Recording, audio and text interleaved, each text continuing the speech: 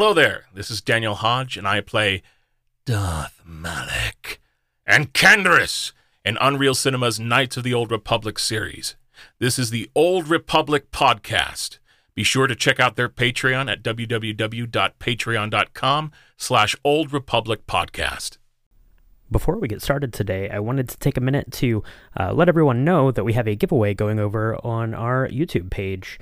We're giving away a Darth Revan Hasbro Black Series from the Archive line and a copy of the original PC version of KOTOR.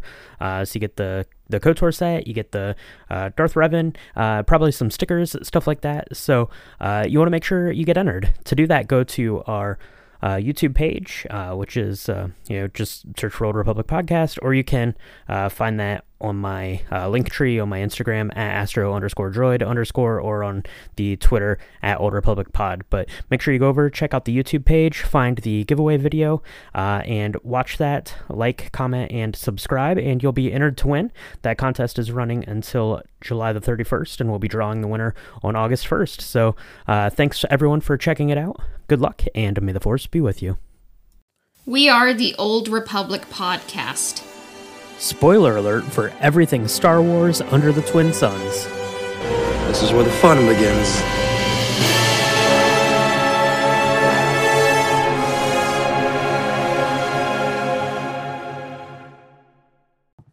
Hello there, listeners of the Old Republic Podcast. Today we are bringing you a special episode called KOTOR is Totally Canon, and we want you to know that we are an intelligent, nuanced, and introspective Old Republic podcast, and everything we say, we mean literally. We are not being sarcastic at all. Yeah, that's right. We were talking about it the other day. We were doing some self-reflection in the KOTOR world, and it dawned on us that KOTOR is totally canon, and we thought that we needed to share this news with all of you. So yes, we are very serious on all of this stuff. So please take it to heart and let us know what you think about our list here of reasons why KOTOR is totally canon. Yeah, and we're consummate professionals, but some of us are recording away from our usual, kind of studio sound rooms, So if you hear any background noise, like, that was unintentional, and we failed you in that regard. But that's right. But some episodes are too important to put off any longer. We have to make sacrifices, and if there's a sacrifice in sound quality, then so be it, because this is important stuff. Important stuff. And we're consummate professionals, and we will bring you the gospel that is KOTOR, no matter when or where. So absolutely. So, all right, do you want to start off with number 10, Brian? Yeah, so number 10 here, and it's a big one.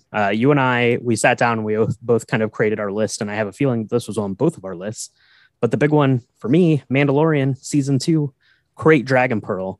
Just like you find on Tatooine after you fight the Krayt Dragon, you take the Krayt Dragon Pearl, you put it in your lightsaber. It's the best. They carried it over. It's canon now.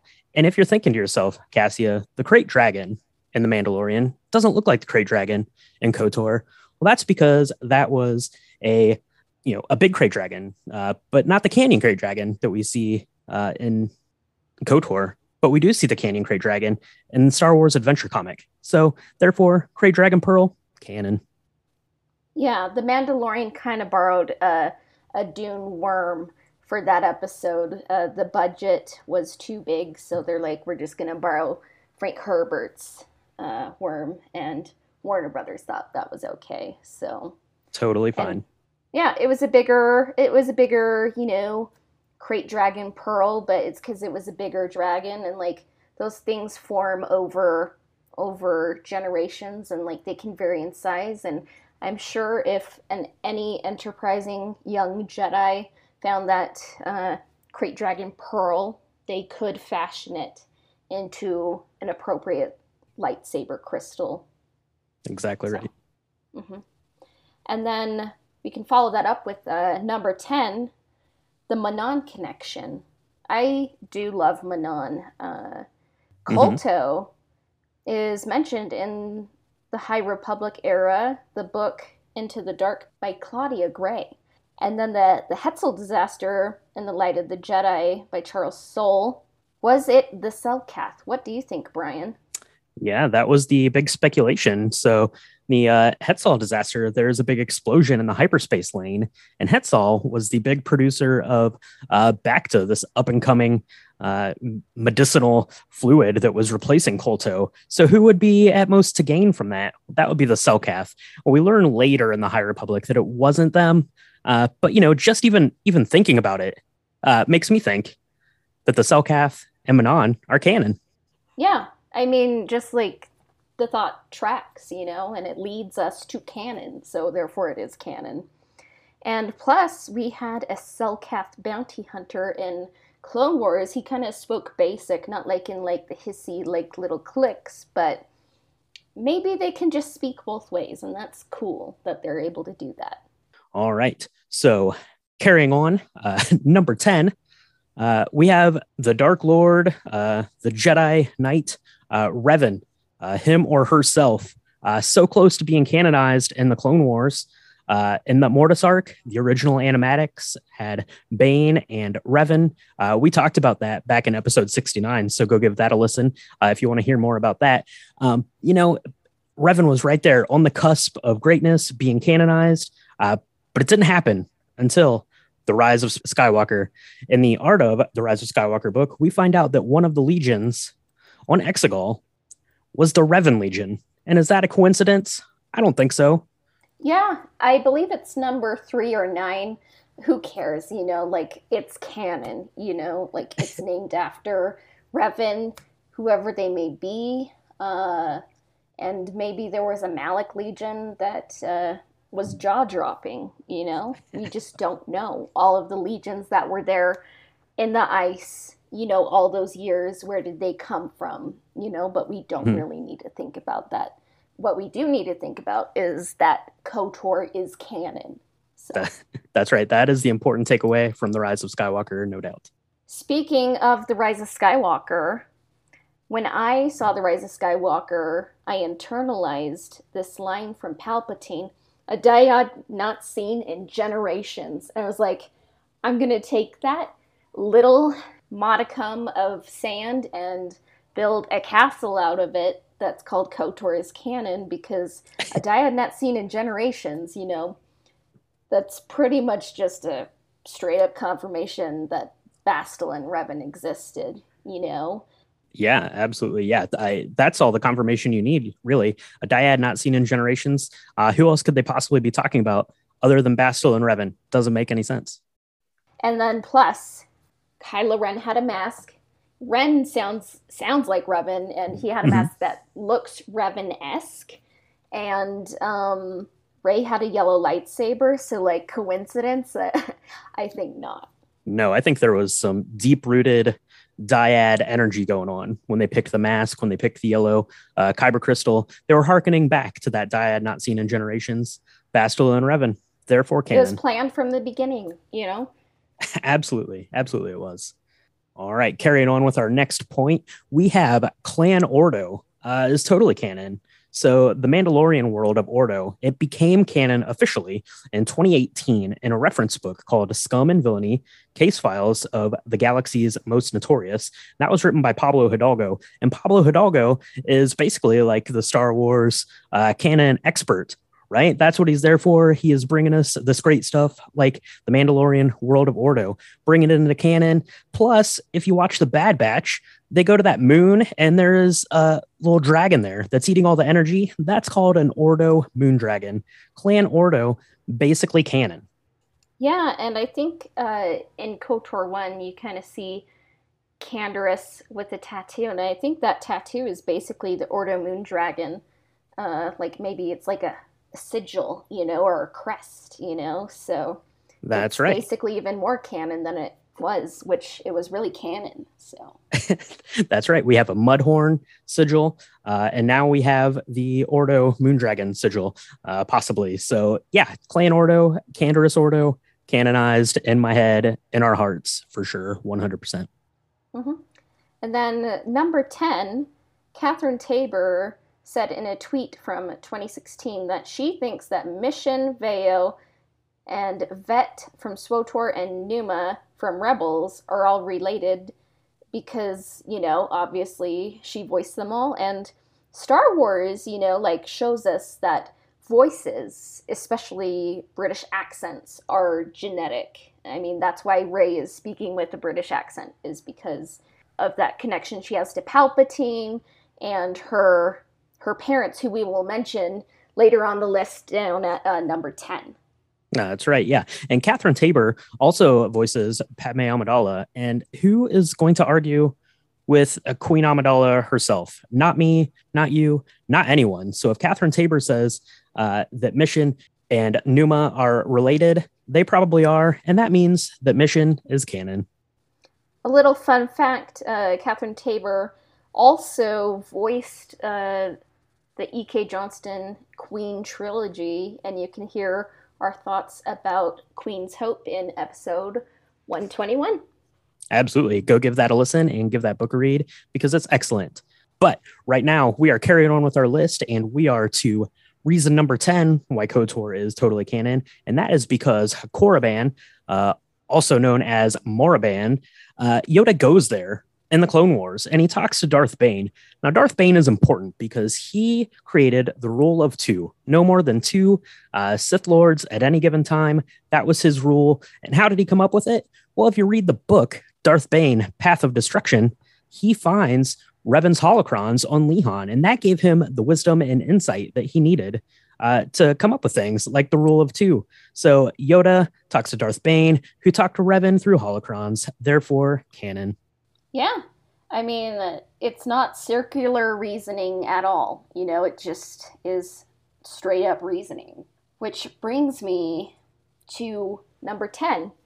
Rey's parents are named Dathan, which is actually a biblical name. And if you ever watch Charlton Heston's The 10 Commandments, you get to see the character named Dathan, It totally wasn't just someone creating the name Dathan off the top of their head as a joke. It is, according to the author, named after a friend he had growing up on Wikipedia. And then Rey's mother was named Miramir.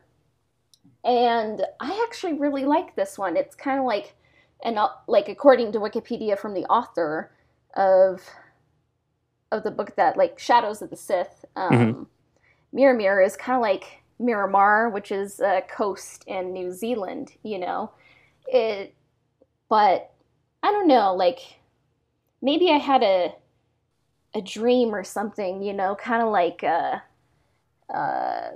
Doctor Strange 2, the Multiverse of Madness, and it's someone created those names, and it's Miramir is kind of palindrome-esque, and it kind of evokes the mirror image from fairy tales and in The Last Jedi, and what's fascinating about that name is that Miramir has the root Mira in it, which means with 1,138% certainty that KOTOR is canon because it shares a similarity to Mira's name from KOTOR 2. Absolutely, yeah. She was named after Mira, this notorious bounty hunter from back in the Old Republic days. Totally canon. And Shadow of the Sith, that just came out a couple weeks ago or a week ago. Very much looking forward to reading it and diving into more about the background of these names. But yeah, just the names themselves. This means, yeah, totally. KOTOR is 100% canon. And going on with number 10. As confirmed in the Star Wars Last Jedi's visual dictionary, Luke had a red kyber crystal, and it was a relic that was once owned by a Jedi Crusader. This pendant, it featured a broken piece of an ancient Sith lightsaber crystals, and Crusaders took those as trophies, as we saw in the Star Wars Visions, taking the trophies from their Sith enemies. And, when there were numerous trophies to be taken, this suggests that the objects were very old, centuries old, Old Republic old. And in The Last Jedi, and The Rise of Skywalker, it explained a lot about how much time Luke was spent traveling the galaxy, trying to acquire these artifacts and learning all of the things about the Jedi, about the the Jedi Order, the Sith, and their origins. And that red kyber crystal was one of those symbolic relics. Yeah, and Revan was literally the first Jedi Crusader. So if Jedi Crusaders exist, Revan existed, which means KOTOR existed. Mm-hmm. Yeah. So canon. So literally, Luke had Revan's crystal probably on Octo. That's where that's where it was. Yeah. It could have been Malik's. He could have had both of them. It's hard to say. Yeah.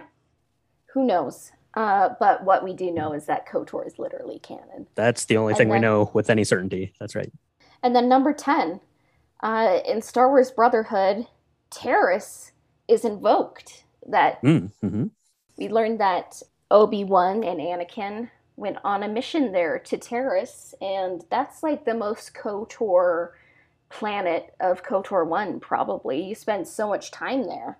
And yeah, and then the same vehicle class as the Ebon Hawk, that's the one that Anakin flew to get to Cato Nemoidia in the first place, And I am a super fan, and I didn't have to have someone else point it out to me that that was what the Ebon Hawk was, So if the same ship class exists, that means that the Ebon Hawk existed because it existed in Knights of the Old Republic. It's all canon, It's like if I saw a DB5 in real life, that means that James Bond is a real person. That makes the most sense to me. And yeah, you spend a lot of time on Terrace, and we get to find out that Obi-Wan and Anakin got to spend a lot of time on Terrace and flying around by Terrace. So Terrace, totally canon. And yeah, of course, the Ebon Hawk has to be canon if he's going to be on that same ship. And you can learn more about the novel Brotherhood when we were joined by Plo Kool in episode 132. So give that a listen. You can draw your own conclusions there, but the only conclusion we can draw is that KOTOR is 100% canon. And Cassia, that only leaves us with one last number 10 to go. And I think you put this one in, so I think that you should read it, and you should probably read it in your best Emily Swallow impersonation, I think. Yeah, I'll do that. I'll try not to stutter or say or have a tremulous voice. The songs of eons past tell of battles between Mandalore the Great and an order of sorcerers called Jedi that fought with such powers. And that, of course, is a quote from Emily Swallow's The Armorer. And the songs of eons past, eons, thousands of years ago. And these stories, songs, are passed down oral traditions, telling about the battles between Mandalore the Great, nay, Mandalore the Ultimate, probably, and an order of sorcerers called Jedi. That's Jedi Crusaders, because Luke had the necklace, and they fought with powers. And I would actually love to see the history books from the galaxy, and just see their mythology, folklore, traditions, and all that. Like, I find it really fascinating. What about you? Yeah, absolutely. It is very fascinating. And hopefully when we get back to season 3 of The Mandalorian, we are going to dive into that history and learn a little bit more about the Mandalorian people, their way of life, and these battles that they got into, including battles probably with Revan, because that's where, Revan got the mask from Mandalore, and these battles hid it away, brought the Mandalorian race down, and maybe we're going to get into that. And by maybe, I mean probably 100% canon because of the Armorer's statement here to Din Djarin. So I think that this list of top 10s, 11 number 10s to be exact, it's pretty all encompassing. It's all the reasons why KOTOR is canon, and we wouldn't have it any other way. Yeah. I mean, KOTOR is canon. It gets more canon each day. And just a closing statement, if you think we are being sarcastic in any way or joking in any way, like, I hate to break it to you, but we are serious.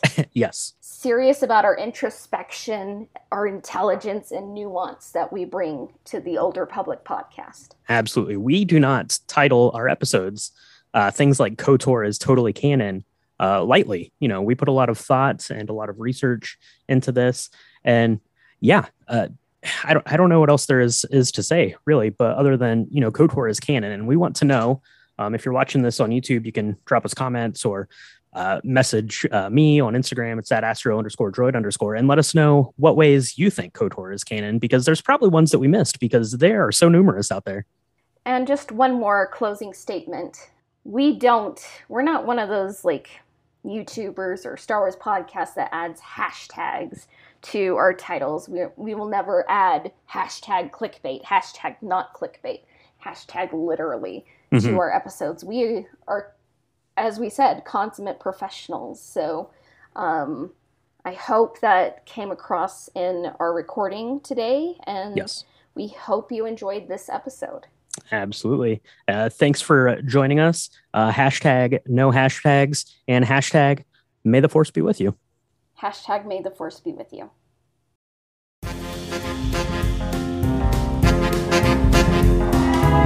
The Old Republic podcast can be found on Spotify, Apple Podcasts, Google Podcasts, YouTube, as well as everywhere else that Anchor podcasts are distributed. Subscriptions, reviews, and shares help us out. And if you want to connect with the podcast on Twitter, we can be found at Old Republic Pod. And if you want to connect with me, I can be found on Instagram at astro_droid_. You can find us on Patreon at www.patreon.com/Old Republic Podcast. Our intro and outro themes were composed by Dennis S. Mowers at DennisSMowersMusic.com. This episode of the Old Republic Podcast has been brought to you by Nicky Dog from Patreon. May the force be with you. We will be back soon. Bye for now.